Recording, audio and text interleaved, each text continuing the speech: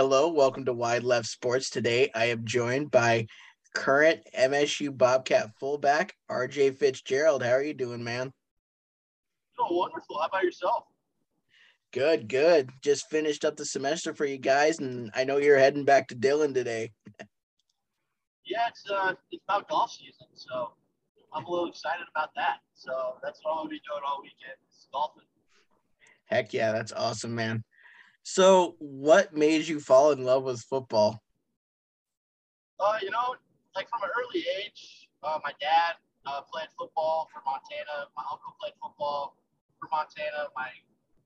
Grand, my mom's dad played for Montana Western, and then my mom's brother also played for Western Tech. So from an early age, that was kind of the thing I wanted to do. And my dad was a high school head football coach over at the Ennis Mustangs. So I spent a lot of time as a kid on the sideline just trying to be the ball boy.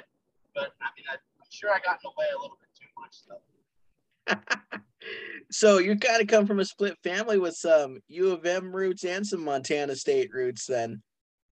Yeah, I mean, I think we got them switched now. So I think that's a good thing. I got my brother on the team now, so it's a pretty special time to be a part of the Bobcat family.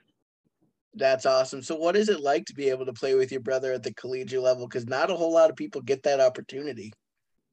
Yeah, I mean, initially before COVID, I thought I was only going to get to play a semester with him, and the COVID season, yeah, it sucked to get to play, but kind of, the silver lining is I get to play with him another year this fall, and it's been pretty cool. We definitely scared my mom a little bit because he was on the scout team last year, so we were getting calls from my mom all the time asking, like, take it easy on Chase, take it easy on him, and stuff like that. So we have some good banter back and forth. It's pretty cool to have. That's awesome. So you're from Dillon, which has just kind of had a resurgence of football players for the Bobcats. How cool is it to be from that hometown that now has such a rich history with the Bobcats? Yeah, it's great. It just talks to, the type of people that we have in Dillon. We have, we're from a blue collar, work families, people that ranch. They don't stop till they get the job done. Those type of people, and I think it showed how many players have not only gone on to play at MSU, but other schools, other frontier schools as well. And I think it's pretty special to say and know that I'm a part of the Dillon Beaver football program. That's awesome. That's awesome. So tell me a little bit about what it's like to play at Bobcat Stadium. Because, I mean, obviously I've watched it on TV. I've been to a few games and I see the atmosphere from a fan standpoint. But what is it like as a player to play at that stadium as your home stadium? It kind of gives you chills. You don't really understand how important the games are until you get to, run out of that tunnel that first time. I know when I did that my true freshman year, I was definitely a little bit scared. And I was like, oh, geez, this is what it's really like, because I grew up going to college football games. I never truly understood the extent of, how much people actually love football in this state. For sure, for sure. It's really cool, to see our state because we don't have pro sports. So it's really you're a Bobcat fan or you're a Grizzly fan, and it's one or the other. And it's just so cool to see that passion. Oh, yeah, definitely. Shows out every Saturday. For sure. So the Big Sky, I mean, as I mentioned with the Grizzlies, but there's also, Eastern Washington, Sac State ran the board last year. There's just a bunch of good teams in the Big Sky. How neat is it to be a part of a conference that really, from top to bottom, has good teams? Yeah, I mean, I think every week you play, it's a challenge. Every place presents its unique challenges. Every team has good football players. All the kids, were the best players on their high school football team. So it doesn't matter really like what level you play at. If you're playing college football, you're probably a pretty good football player.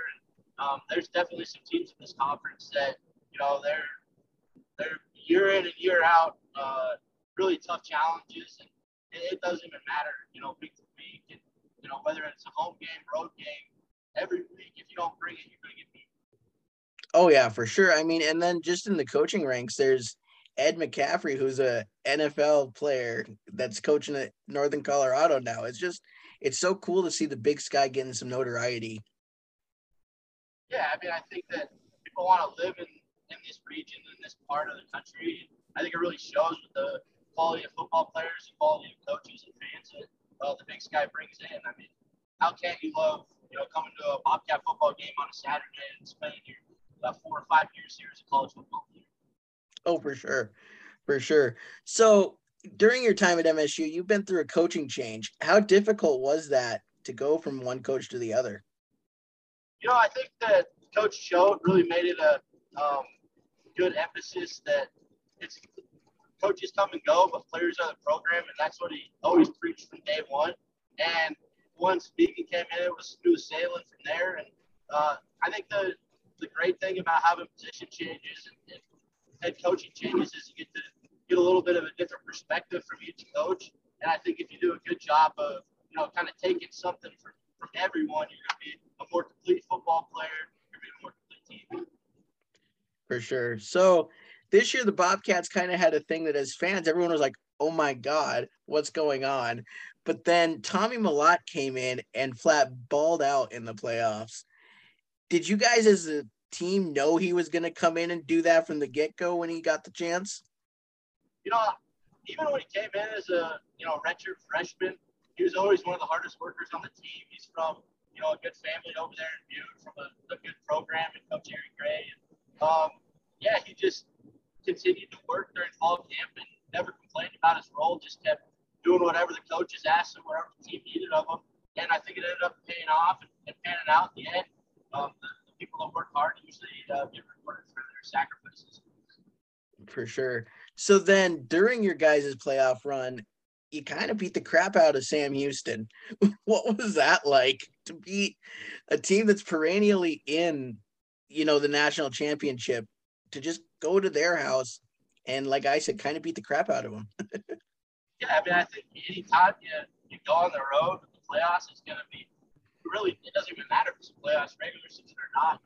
And to be able to take down the defending champions, Sam Houston, I mean, they're a really good football team. They have really good players. It showed that a couple guys drafted and did free agent signings. And it really showed. It's football is one of those games where momentum can be a huge thing. And, we were on both sides of the momentum swings this year. For sure. And then what was the atmosphere like down there in Texas for the national championship? I mean, I know a bunch of alumni came, but what was that like as a player to have that experience? It was awesome. I know that we had all the former Bobcats came to the stadium, and we got to have a little meet and greet. I got to talk to guys I haven't seen since my freshman year in college, and that was pretty cool. And I'm really good buddies with a lot of those guys, and it's really tight brotherhood. And you can always count on a Bobcat to be there for you. And then in terms of the stadium, I mean that's a great stadium. The atmosphere is pretty electric, and it's definitely probably built for hosting a national championship. That's so cool. So I'm going to touch a little bit on NDSU. They had a pretty dang good wide receiver get drafted in the second round. What is he like up close? He's a freak of nature. I mean, I think we've seen it, day one, going against him, just kind of hearing about this guy. And then you actually go and play him. We played him 3 times. It seemed like every single time he put on another 10 pounds of muscle and was a freak show athlete. It shows. I mean, anytime you're drafted, at all in the NFL draft, let alone a second round draft pick. And, it's one of those things. Give credit to them for, just having great players. For sure. So then the Bobcats too this year in the draft had, I think, probably won the most drafted, but then you also had a few free agent signings. How neat is that for the university to have that opportunity to have players go in the draft and be undrafted free agents? I think it puts the Bobcats on the national level when you get people drafted like that. Obviously I'm great friends with all those guys that got drafted or picked up, but it was a pretty special moment of being there for before getting drafted, and watching the TV when Hardy got drafted, that was pretty special moment. And about an hour after the draft, everyone else is getting picked up by teams. And, it's so great to see those guys because they've worked their tails off. Had to go through a lot to get where we are. Those guys had to go through a lot physically, mentally, emotionally to become the players they are today. For sure. So, the Bobcats just built their new athletic center for all the ball players. How cool is that to have kind of a state-of-the-art facility right on the football field? I think you kind of take it for granted if you're a young guy and get it because that's all you've known. But for me and, all the other, fifth and sixth year guys that have spent all their time in the field house, not having the, perfect times for us to be able to live, to get the maximum amount of sleep, to get the maximum amount of nutrition and recovery. It's great to have because ultimately we want to be the best people, best football players we can be, and that facility really lets us do that. For sure, for sure. So, every player has their favorite play that they've had throughout their career. What is that for you? I think it was probably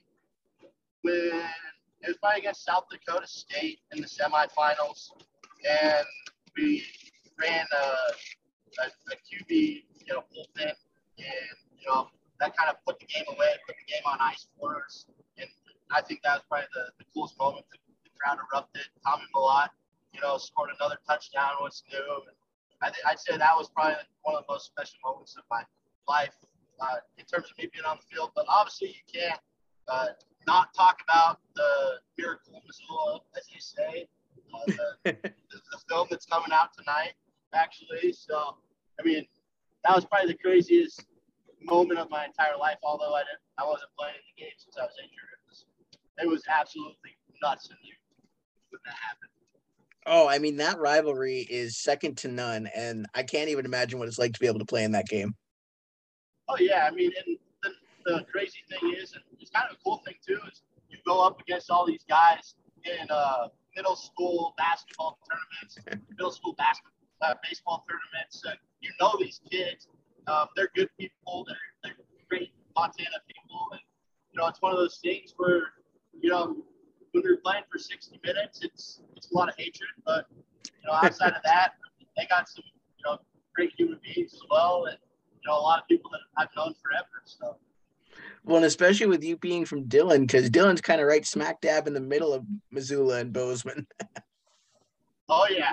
Well, Dillon kind of used to be a Grizz town, and now I think we've been switching a little bit with the amount of Dillon kids going over. So I guess that's a good thing to see.